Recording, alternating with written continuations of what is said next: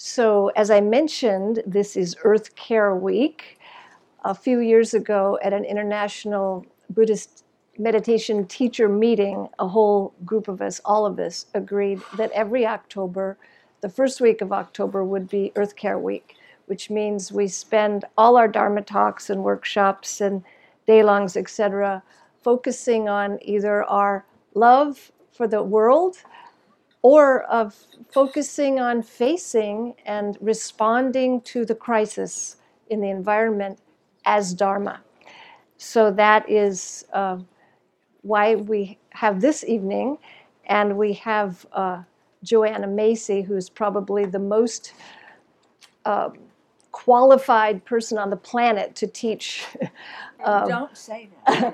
Well, to teach this, how to use facing and responding to the cries of the earth as Dharma.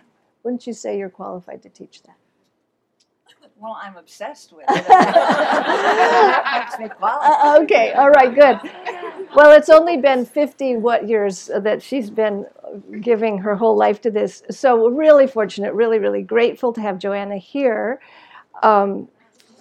Joanna has been teaching and pioneering and leading in the fields of environmental activism and peace and social justice, engaged Buddhism for 50-some years. I don't know, 55, it's a long time. And she's a Buddhist scholar. She's an author of 8 books. Next month, the Naropa University is dedicating the Joanna Macy Center, and she'll be there for that dedication. Will be a center to make sure that we have collected and archived this extraordinary body of work, and to ensure that that keeps going on long after Joanna is here. And there are other groups, one of which I'm part of, who are also doing projects like this, because what she's offering is, I believe, so very important to the world. So I could say so much about Joanna, but I think the one thing I want to say tonight is that she has not been afraid to face some of the most intractable and frightening issues of our time, like what do we do with nuclear waste? So the thing nobody wants to even look at, because there's not much you can do with nuclear waste, right? But she's been working and studying for years and years to look at that impossible question, or not impossible, that difficult question. Like the question, what do we do with millions of well-meaning people like us who can sometimes feel completely numb and frozen and overwhelmed when we hear the actual facts of what's happening to the earth? So Joanna doesn't turn away from that question. She has spent these decades innovating these incredible set of creative methodologies that help students move from apathy and fear and despair into collaborative action. And as far as I'm concerned, that movement right there is one of the most important things we need right now on Earth. It's just millions and millions of us moving into action.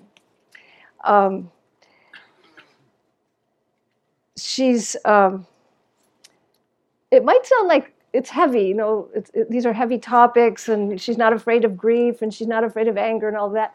But I just want to say, as I finish this introduction, is that Joanna is fun.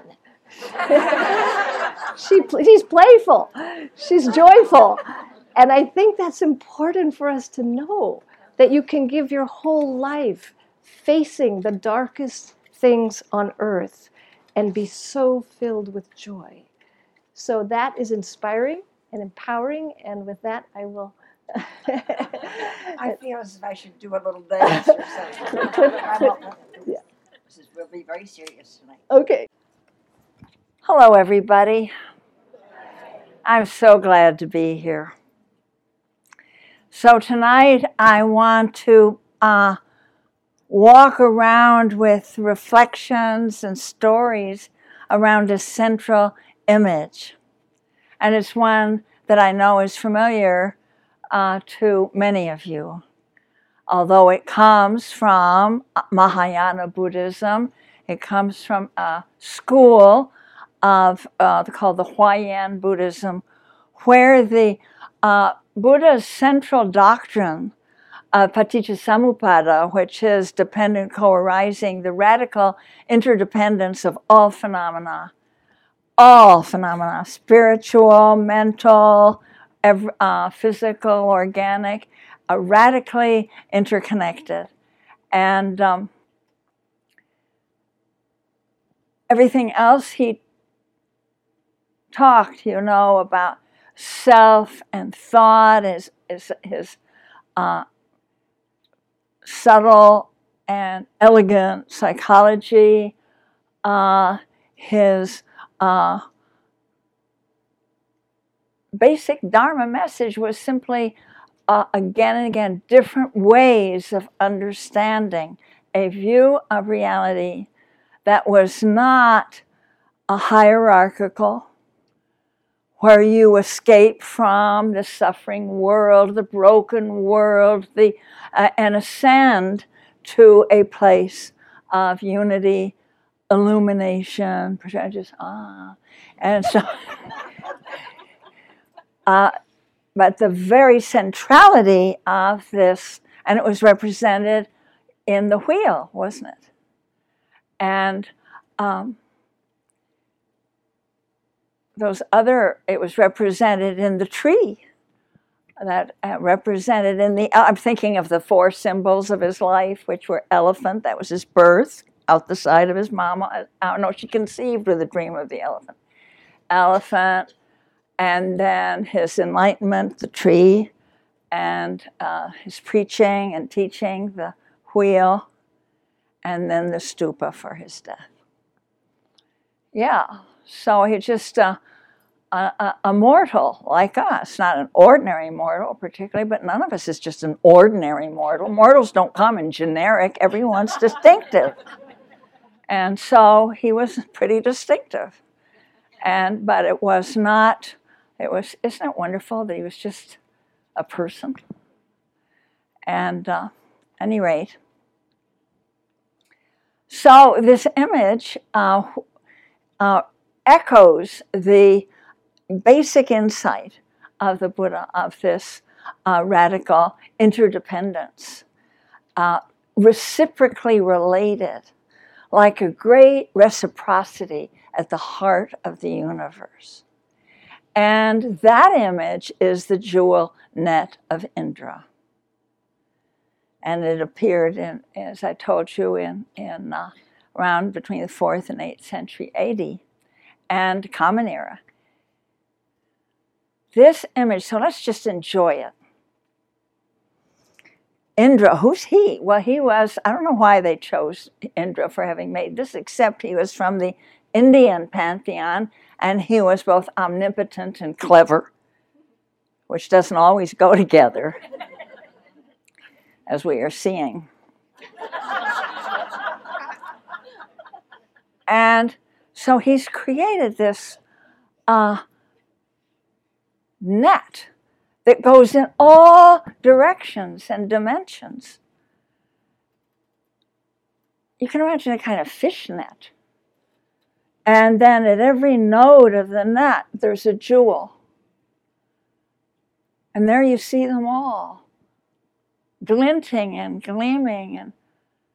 And they're going, see, there's not a hierarchy there. There's a vastness there. And there's also a relatedness. How come? Well, if you look at one, so let's look at one jewel or pearl, sometimes they're called. Now, we won't say pearl because you don't cut facets in a pearl that I know about. So you look at one of them and you see that it is got many facets. And they're all like that. So what does that mean? That means that they are reflecting off each other. And you look at this one, And then you see reflections from all the others. And not only that, but you see the reflections of them reflecting you. So that there's this incredible mutual interactivity, interbeing, as Thich Nhat Hanh calls it. Now that's become very popular because it's incredibly close to a way you could portray our holotropic vision of reality that you get with some modern scientists like Karl Pribram and a number of others. And thinking of Stan Grof, for example, whose experiments with mind-altering substances around the primal experience of life of birth, he was trying to get back to see how what we remember of that, how that influenced our whole life, and he could find through that coming into consciousness, through first mind-altering substances, LSD, and then breathing, that there were memories coming that couldn't be identified with your biography, that were beyond what one could trace of what you know in this bag of skin in this lifetime. It's as if you look into one of us and the whole world is there. So that's something that's becoming more familiar to the exploratory modern mind or postmodern mind. So the first story I want to tell is about how it was about 36 years ago, which means I was just 50. See if you can add. That's going to be very hard for you to add up to figure out how old I am. And I was in Sri Lanka. And I had gone there. My youngest had finished high school, so I flew the nest and went on a year or so field work with a Buddhist social change movement, community development movement called Sarvodaya, borrowed from Gandhi, but based on Buddhist teachings predominantly. And so it was, instead of the uplift of all, which Gandhi meant by Sarvodaya, you're kind to all, you lift them up. They put Buddhist meaning into the same word and called it the awakening of all. Isn't that neat? Because that's what the Buddha did. And that's what they maintained everyone can do. And you wake up to, at the village level, you wake up at the family level, you wake up in your work, and you wake up to your power.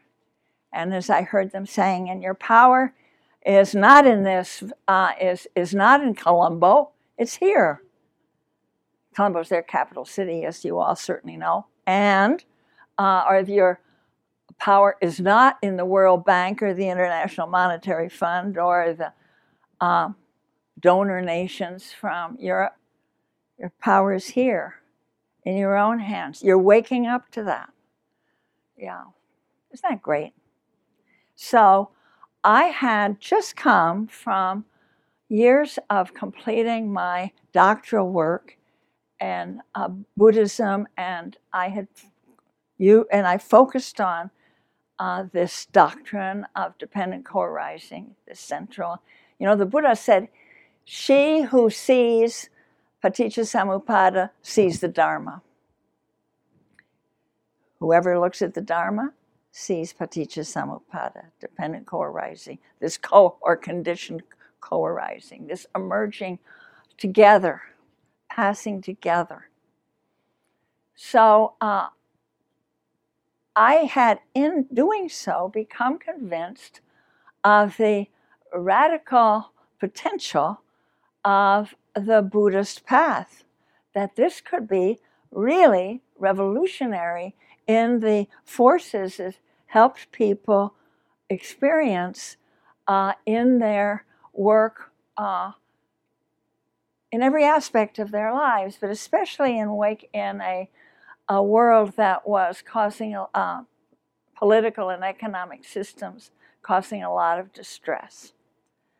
So I thought someday I want to give myself to that. We will find in the Buddha Dharma a liberation Buddhism where we will wake up and have our whole cultures wake up to justice and common sense and ecological sanity and mutual respect. Then I got to Sri Lanka, so from my studies. And as I met with the people in the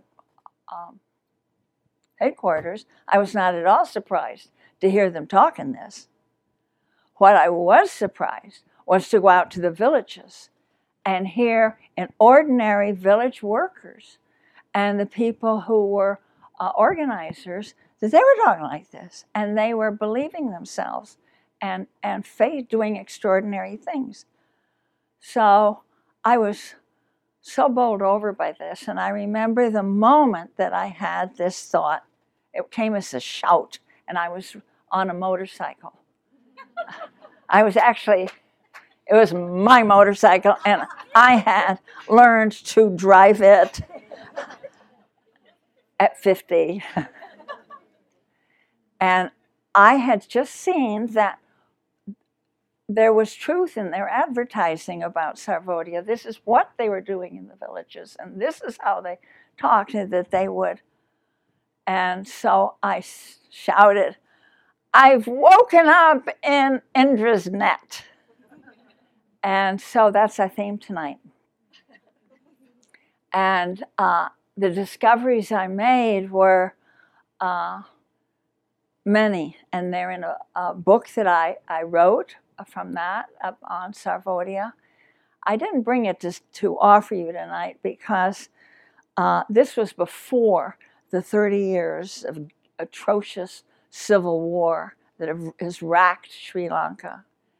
And because chauvinist Buddhist monks, nationalist Buddhist monks, had quite a role to play in it, this was for everyone who loves Sri Lanka and loves the Buddha Dharma and loves Sarvodaya, was caught in this.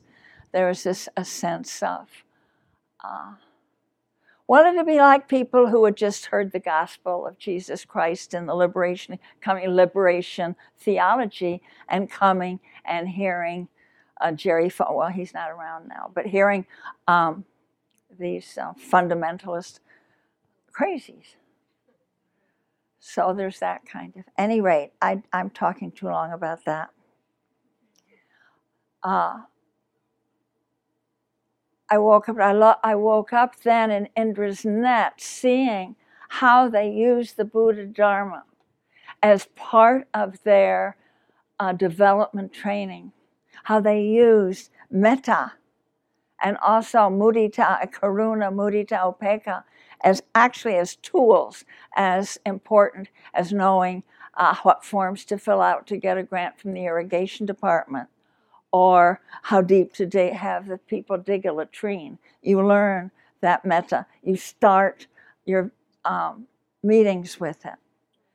And the way they understood who they were, and the way they understood what compassion was, and courage. It's not just being softly, tenderly compassionate, and so sensitive, but being strong enough to look right into the face of the suffering of our world and not be afraid of it. So that's my current definition of compassion. You like it?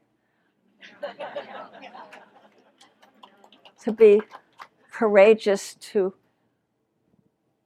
not afraid of the suffering of your world. Okay.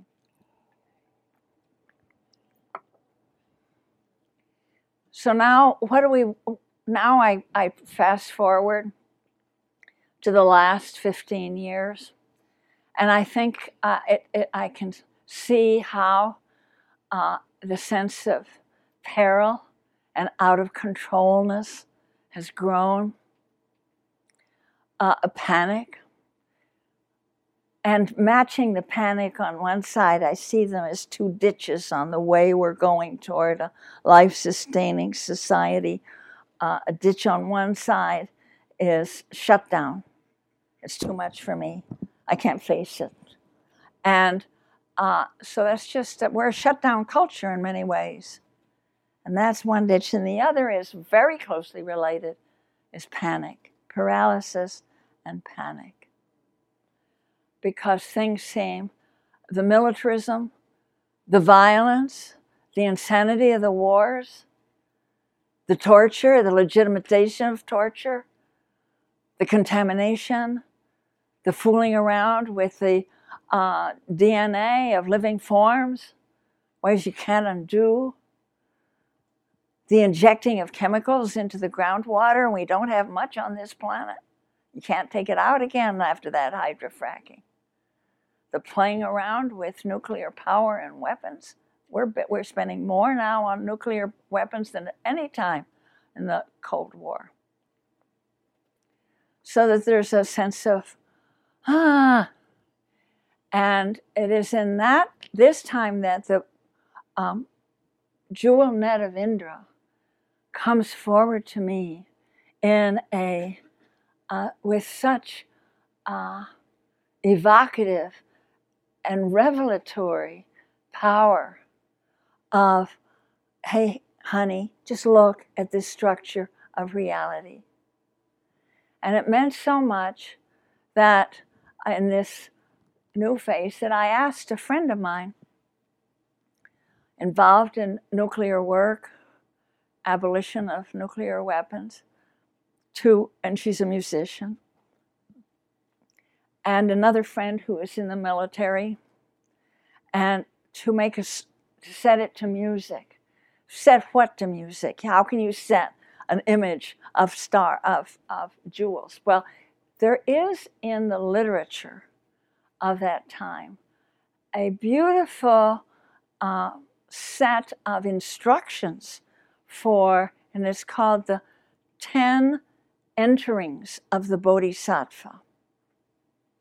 So the Bodhisattva, that's you or me, when we have a caring for the world and an intention to serve life on earth.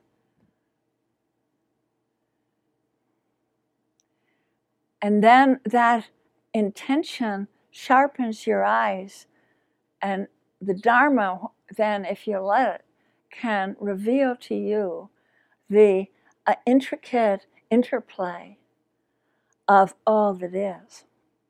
Right where you are. You don't have to ascend to heaven or go anywhere else. No, but just right here. You can turn this very moment into heaven and into a sense of strong, sustaining participation. So these 10 enterings set to music, and I'm going to play them for you, and I want you to just listen. What you will hear in various modes is that there is a juxtaposition of the part and the whole, the small and the large, and that the Bodhisattva can go into any small one person and see the whole world. The Bodhisattva can go, I think, enter one hair and come out in all the universes. The Bodhisattva can go into one moment and come out in all 3 times, past, present, or can enter all infinite times and come out in the present moment.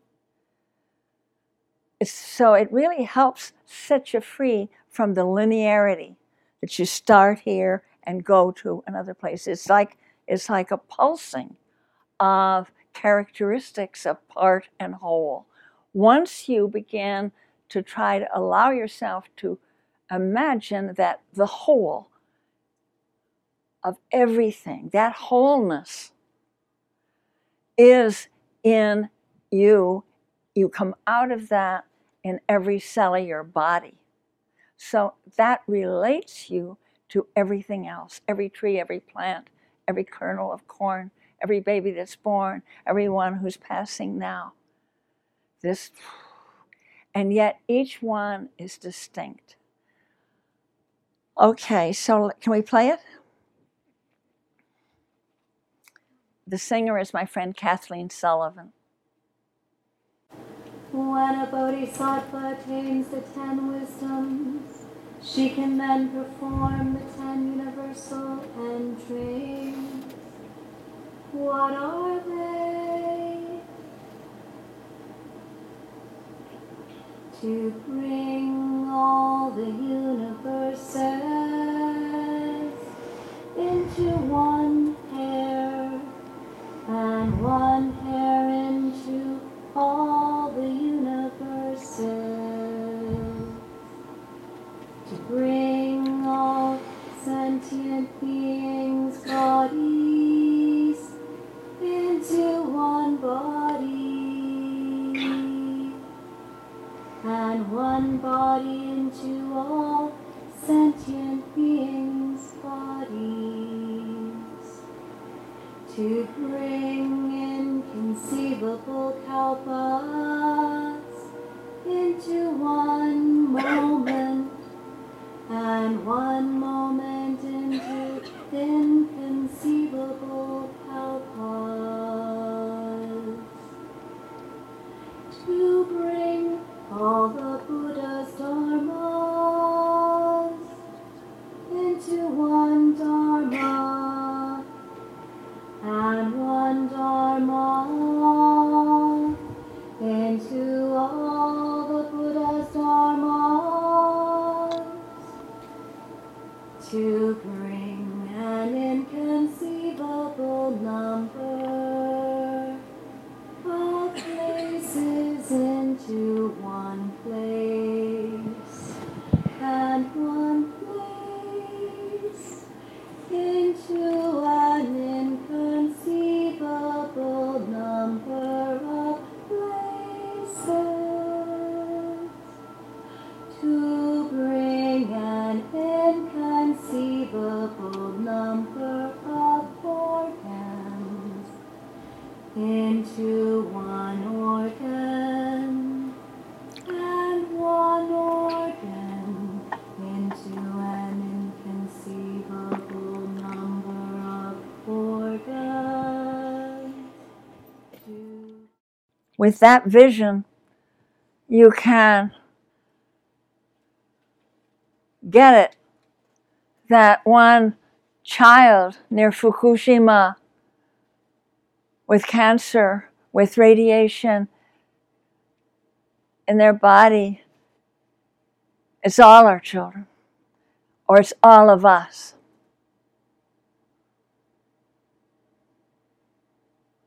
With that understanding, you can see the tides of refugees fleeing Eritrea and Syria, standing on the borders in Europe, seeking a place where they don't have to live in terror and want, having uprooted themselves from their own beloved culture, and know that we're not separate from them, that we can live with that communion with them inside us, and let that feed our hearts and minds.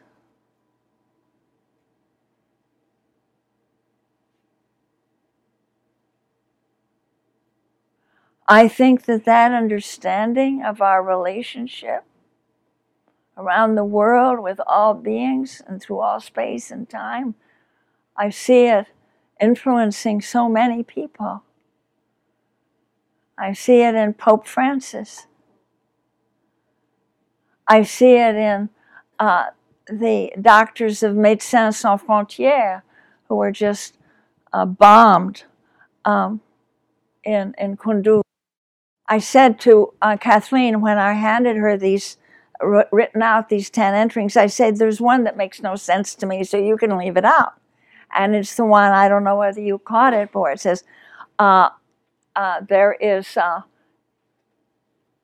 you can enter all organs and come out in one non-organ, and one non-organ in all organs. That doesn't make any sense to me. And she said, oh, that's the most important one of all. You see, she's working in nuclear abolition, and she says, like, that's the plutonium. We have so spread the contamination of a bunch of things that there are non-organic things in our bodies. Yeah. So I've made a list here of things I want, that my discoveries in this last period of time, particularly when things are so heartbreaking, when things are so dicey, when it's so easy to fall into either a paralysis or panic.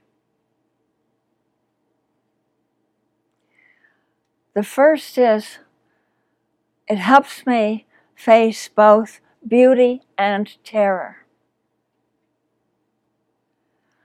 I couple those two together because that's the reach of what it can open our heart minds to, enhancing our perception of the exquisite, the wondrous, the radiance, and at the same time, the appalling, the atrocious, the revulsive, the brutality, the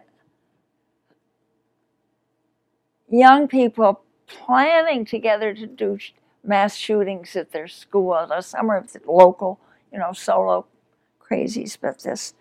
And I've just come from a wonderful weekend of the work I do, work that reconnects, where it was based all on the poetry of Rilke, with which I'm somewhat besotted.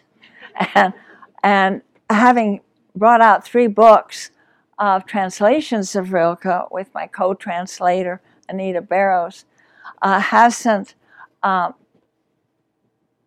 diminished my passion in it at all. And those two feature in, there's a poem, the one that's the most set to music of all of the requests in the Book of Hours, which was our first book, where the sacred, the earth is sending out the bodhisattva, or each of us, saying these words: you, sent out beyond your recall, go to the limits of your longing. Embody me. Flare up like flame and make big shadows I can move in.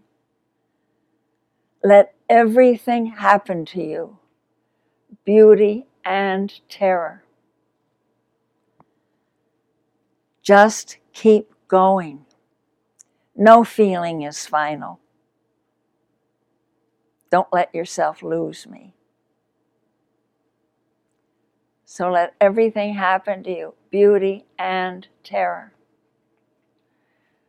And your capacity to open to one increases your capacity to discern and hold the other.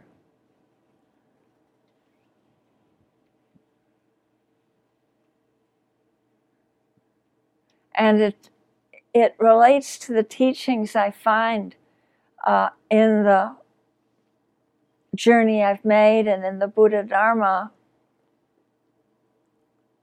It's right there in the first noble truth, and in the four noble truths. Dukkha, suffering is. Don't be afraid of it. In our culture, we tend to be afraid of the suffering, and so we don't want to even look at it. And we drug ourselves silly to keep from feeling it. So in this period of this, my second round with Net of Indra, I see that this, the beauty and the terror, I'm learning to see that the insanity and destructiveness is not just some invasion of demented people, or but that those are fit perfectly with what the Buddha was teaching about the causes of suffering, the three poisons: greed, hatred, and delusion. And that in our time they've reached such overweening, institutionalized, organized forms, whole other systemic level of greed, hatred, and delusion. The greed in the consumer economy. The hatred embodied in our need for a huge military. And by latest count, our military is spending more than the next 9 nations with big military combined. That we're just, and that's the solution to everything. And then, what's the institutionalized form of delusion? Media, maybe. Infotainment, maybe. And so we have to be very discerning of that, and at the same time so patient with ourselves and each other. And not be afraid of it. Indeed, finding that when you can see the causes and see that the root of your feeling of distress, when you see what's happening to our prison system, the thousands put into solitary confinement, the use of prisoners to produce goods, so we don't need to send for manufacturing overseas, get it done in the prisons for much less. New forms of slavery, so much that just, but we have to take it in, and we can take it in, says the jewel net of Indra, and the Buddha that it conveys, the Dharma conveys.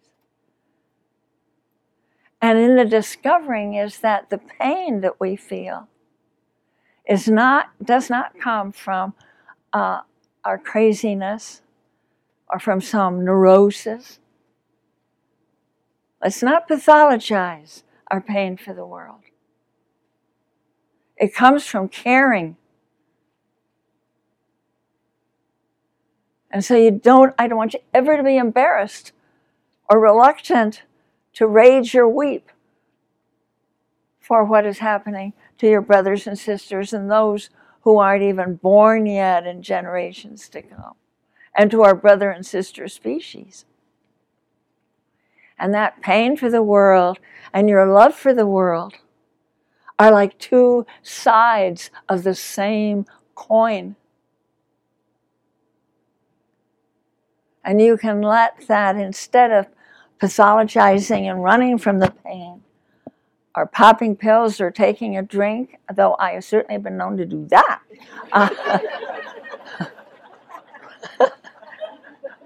Let's not knock it all.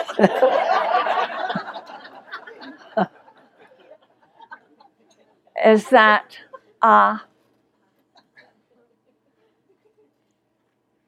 we can sort of, it helps us realize our solidarity, and realize that even to take in what's happening to our world, we need each other, as well as in the response, as Deborah said, of our collaborative action. So the promise is great for us to realize in this time, finally, really get it, that we belong to each other. And of course, there will be those who will want to, blame our woes on this group or that group, or those migrants coming in here.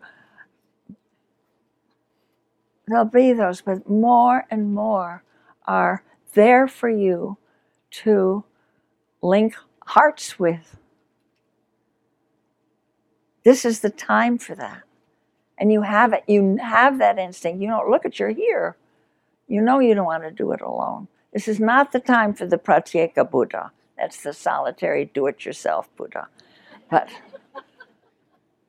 this is the time for realizing how deeply we belong to each other.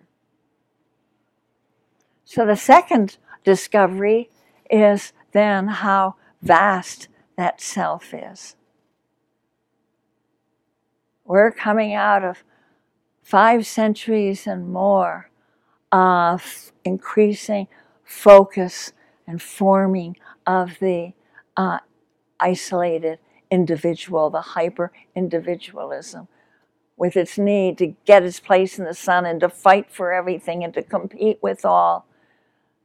Oh boy, we've been cultivated in that by a culture that exceeds in its so many skills.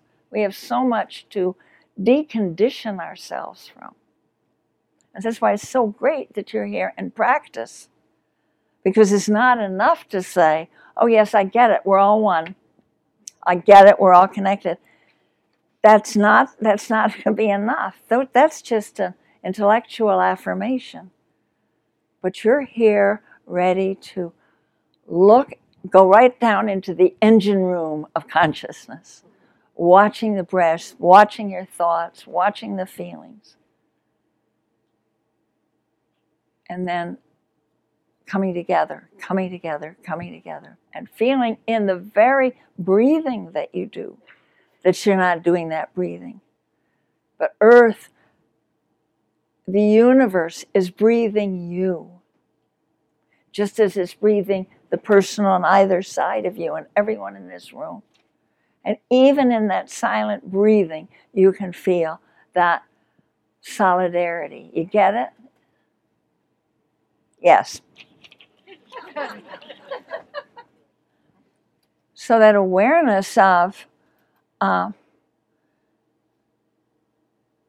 awareness brings forth the bodhisattva in you, which I define. I know that's, but it's used quite a bit here, isn't it?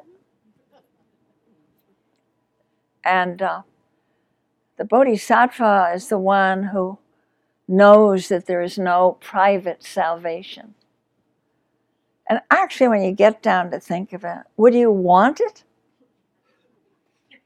Would you want a private salvation? Okay, I'll pick one. You can go to heaven now. Will you want to leave us? No. Yeah. So there's no private salvation. We're going to wake up together this time, and we're doing it.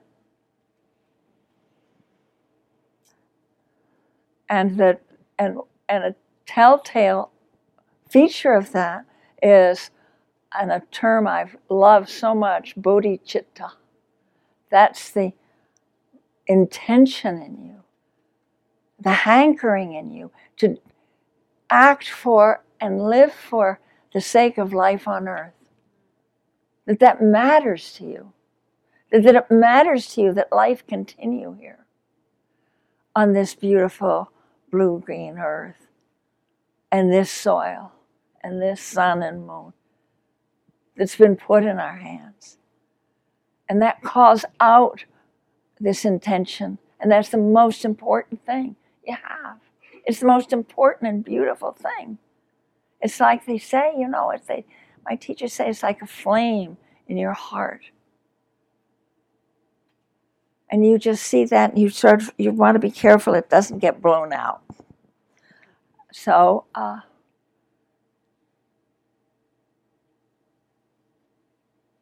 so it's not, don't ever get it confused with thinking that is being sure everything's going to be hunky-dory. But it's rejoicing in the fact that you can devote yourself or take a step toward the relishing of life on earth. So the self is something that become so big. And in the work that I have been doing over the last 35 some years, we discover that not being told that, but by how we interact and what we speak. Role playing is one. Like the Council of All Beings. Anybody done the Council of All Beings here? Attaway. So as you speak for another life form, stepping aside from that tight identification with the human into that more ancient form, they're all more ancient than us. We're the last ones on the block. And you feel an enlargement of the life that passes through you. You're richer for it. And we speak for the ancestors, and we speak for those of future generations. And it's very easy to do that if he has the most natural thing in the world, and you realize that the life within you is far vaster than the social construct that bears your name and your passport and your job for your profession or anything attended to this particular phase of your, this part of your life, which is from birth to death. Yeah. The jewel net of Indra opens us to vast periods of time because it extends through time as well as space.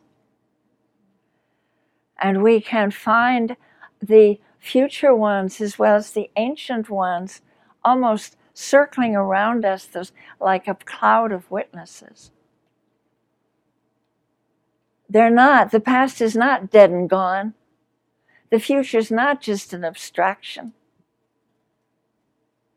But the very fact that our karma in this time, the acts that we're doing, have consequences for as long as time will exist, through hydrofracking, through nuclear contamination, and through genetic modification.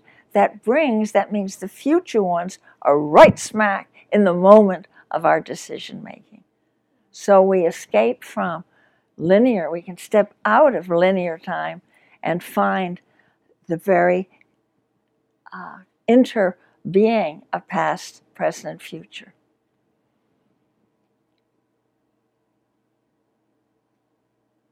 This is exceedingly, it bestows a sense of tremendous buoyancy,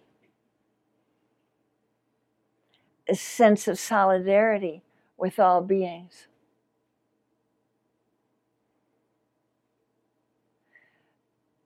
And you take a great, incredible discovery that once you hang out with the future beings and thinking about them, praying for them, to them, letting them inspire you, that your context of your life widens. It goes before your birth and after your death. And you know what happens then? You get freed from being dependent on seeing the results of your own actions. Now that's a big deal. I mean, that's what that's held up as enlightenment in the Bhagavad Gita and in Gandhi and others. But I always thought, oh, that's beyond me. Oh, I could. Because I do care about the results of my actions. But I know that I can't be dependent on them because a lot of what I do won't be evident for till I'm dead and gone. That's so liberating. I discover in the jewel net of Indra that there is a wonderful tolerance there for uncertainty. Which is going to happen first, the great turning to a life-sustaining society, or the great unraveling, where things fall apart and systems unravel and lose coherence. And the future looks then dimmer and dimmer for complex life forms, complex enough to hold consciousness, self-reflexive consciousness. So that's scary, the destruction. It's exciting. It's a great turning. We can do it. And they're both happening at the same time. And the jewel net of Indra, with all the sparks and going out to all beings, said, that's where I belong. And I can't know how this drama's going to turn out, but I give myself to it. And that breeds a sense of trust in the vitality, a trust that Rilke puts at the end of his Book of Hours. And where he says, I thank you, deep power, earth power, the reciprocal power of the universe. I thank you that this power works me ever more lightly in ways I can't make out.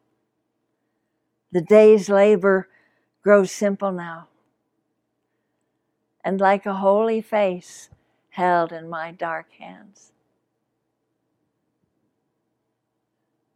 And you're suddenly relieved from having to mastermind everything. To step back and receive the gifts from the other beings, that the gifts from life itself, from the web of life itself, and let that flow through you.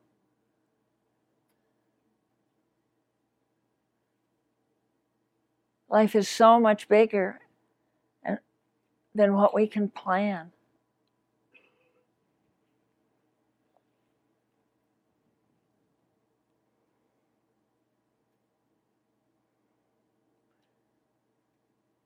So I thank you, great Dharma, for ways that inviting us to understand the mysteries to which you point. The mysteries that keep appearing to us and to be ready, help us to be ready for them, of what can happen when we interact, when we speak our truth, when we take in the suffering and behold the beauty. They go hand in hand. And at this time of climate chaos and war making, it's all so intricately interwoven. The climate chaos that's facing us is the collective expression. This we see whether it's in Black Lives Matter or the fast food movement or the peace voices in the wilderness, just listening to Kathy Kelly back from the work for peace in Afghanistan. All of that's happening in our cities. It's all part of our climate change. Climate change is not, or chaos, is not something you say, I'll give up working in the battered women's shelter, or I'll give up saving marine mammals and fight against climate change. They are climate change. Climate change is a reflection of our massive idiocy and our need to me first for the three sources of suffering. And so we know what to do. We know perfectly well what to do. We know to love our world. We learn to receive its gifts. We learn to trust the heart. We learn to have a good time.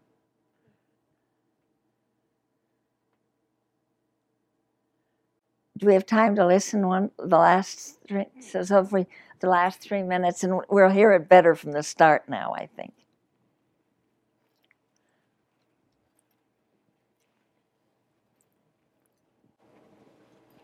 When a bodhisattva attains the 10 wisdoms, She can then perform the 10 universal entrings.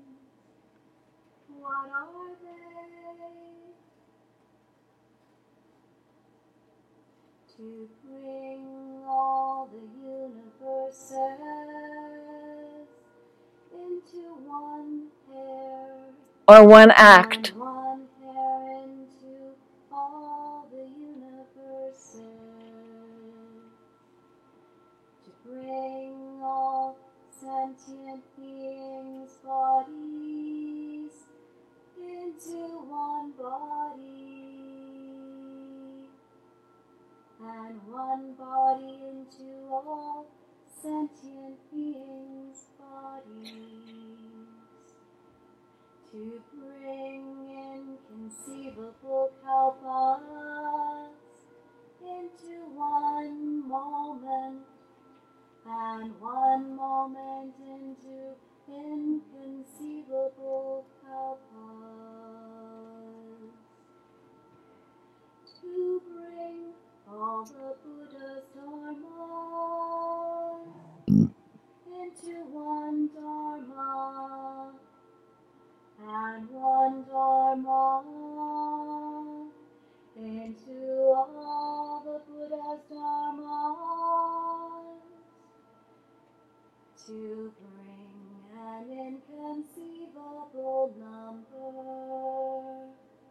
of places into one place, and one place into an inconceivable number of places.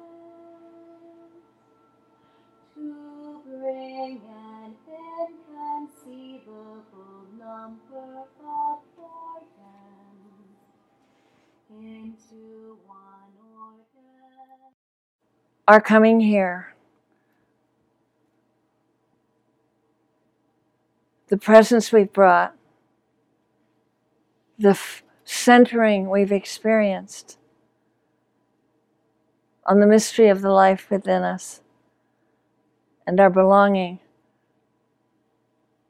to this beautiful world, this dewdrop world. All of that, such a gift, and we offer it to the welfare of all beings.